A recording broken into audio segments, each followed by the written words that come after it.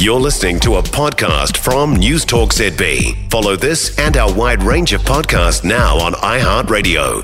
Don't you think it's amazing how the story of just the rats in a Dunedin supermarket has just blown up for Countdown? So first you had the photo of a couple of rats in the supermarket there in Dunedin. Then you had more rats caught.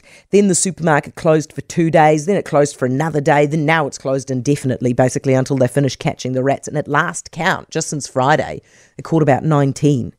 Then there was the video of the mouse on the salad in the Christchurch store. And then there was the news that the salad was thrown away and maybe one other item, but everything else was left in the deli. And a couple of people bought stuff out of the deli that evening after the mouse had been there. Now MPI is investigating. Now people are talking about boycotting these supermarkets. And my colleagues tell me they are absolutely under no circumstances ever buying anything uncovered from a supermarket again. Fair enough if you feel like this. Rats and mice are gross. I mean, they're really gross. But the truth is also, if you put on, if you're realistic about it, rats and mice are part of the supermarket business. If you have got food sitting around, and supermarkets have lots of food sitting around, it will attract pests. It absolutely will. The only thing they can do is battle it constantly and try to get rid of these things.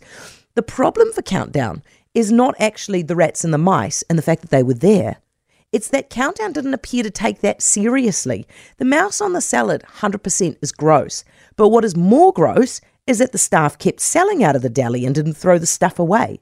The rats in Dunedin are pretty gross. But what is more gross is that we now find out they've been there causing trouble since November.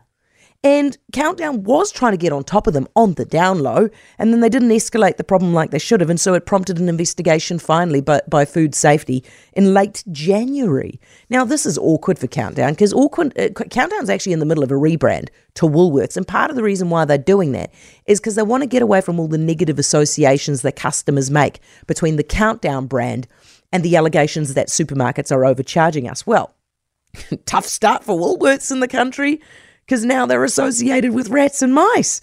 Anyway, once again, this is a lesson that the most important thing is not actually what happens. It's how you deal with it. Unfortunate things happen to all of us in a personal or a business capacity, whatever we do. Unfortunate things happen. It's often not the unfortunate thing that gets you in the most trouble, but the failure to fess up about it and handle it properly. Case in point. For more from News Talk ZB, listen live, on air or online, and keep our shows with you wherever you go with our podcasts on iHeartRadio.